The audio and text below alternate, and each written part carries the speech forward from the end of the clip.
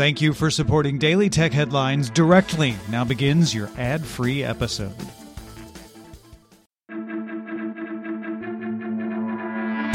These are the Daily Tech Headlines for Wednesday, March 23rd, 2022. I'm Rich Straffolino. At Nvidia GTC, Nvidia announced the next generation of the Hopper GPU architecture, optimized for AI. The Hopper H100 will be the first card on the platform, promising to speed up transformer machine learning model training by 6 to 9 times. Nvidia also announced the Grace CPU superchip with 144 ARM cores and a terabyte of secondary memory. Both of these chips are meant for data centers.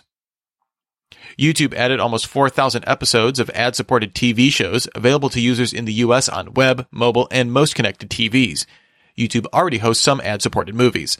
The platform will add up to 100 more movies and TV titles each week to its free streaming collection. Nothing CEO Carl Pei announced the company will release the Phone 1 in the summer. The device will use a Qualcomm chipset and run a version of Android with just the essentials, where every byte has a purpose. No word on specific specs, release date, or price.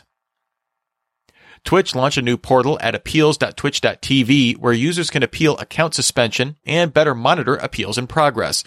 Users will still receive email updates on appeal decisions, which will include more detail on the decision process and eventually related video clips.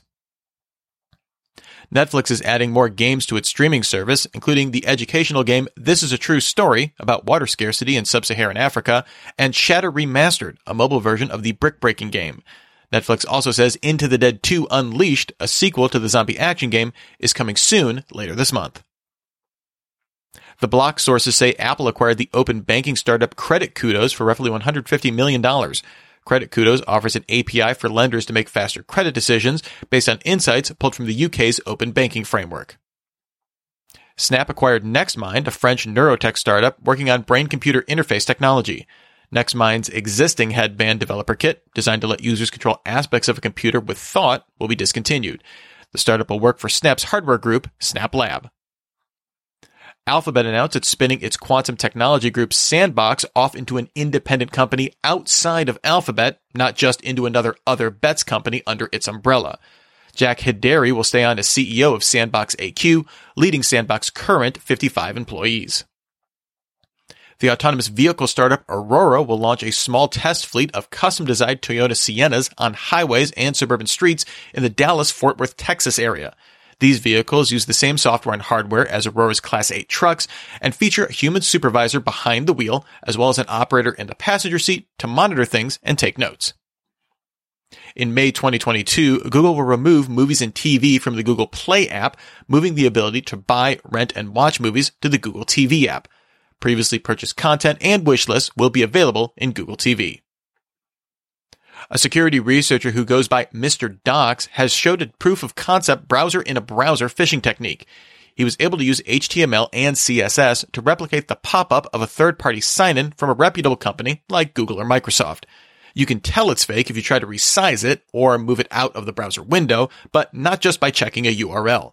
Ars Technica notes the technique has been seen once in the wild in 2020 in an attempt to steal Steam credentials. Microsoft confirmed that a threat actor it refers to as Dev0537, also known as Lapsus, compromised a single account and stole some source code, although it says it was not severe enough to elevate risk to users. Microsoft said the attackers gained elevated access through stolen credentials that enabled data theft, often resulting in extortion. According to the FBI's annual Internet Crime Report, reported losses from cybercrime increased 64% of the year in 2021 to $6.9 billion, with crime complaints up 7% from 2020. The report found phishing, non-payment schemes, and personal data breaches the most commonly reported crimes. Business email compromise scams accounted for a third of all losses. SpaceX informed customers of price increases for its Starlink internet service. Internet service increased 11% to $110 a month, with the cost of a terminal to access the service up 20% to $599. Bloomberg sources say Spotify will rebrand its audio chat room product Green Room to Spotify Live sometime in Q2. Developer Steve Moser found references to this change in Spotify's iPhone app beta. Zoom introduced avatars on its iOS, Mac, and Windows apps, letting users replace their heads with a 3D character that mimics facial expressions. Animal options are available at launch, although Zoom says it will add more options in the future. And finally, Sony confirmed that variable refresh rates will come to the PlayStation 5 in the coming months. Users will be able to apply VRR to PS5 games that don't natively support it on supported TVs and monitors. Remember, for more discussion of the tech news of the day, subscribe to Daily Tech News Show at dailytechnewsshow.com. You can find show notes and links to all these headlines there as well. Thanks for listening. We'll talk to you next time. And from all of us here at Daily Tech Headlines, remember, have a super sparkly day.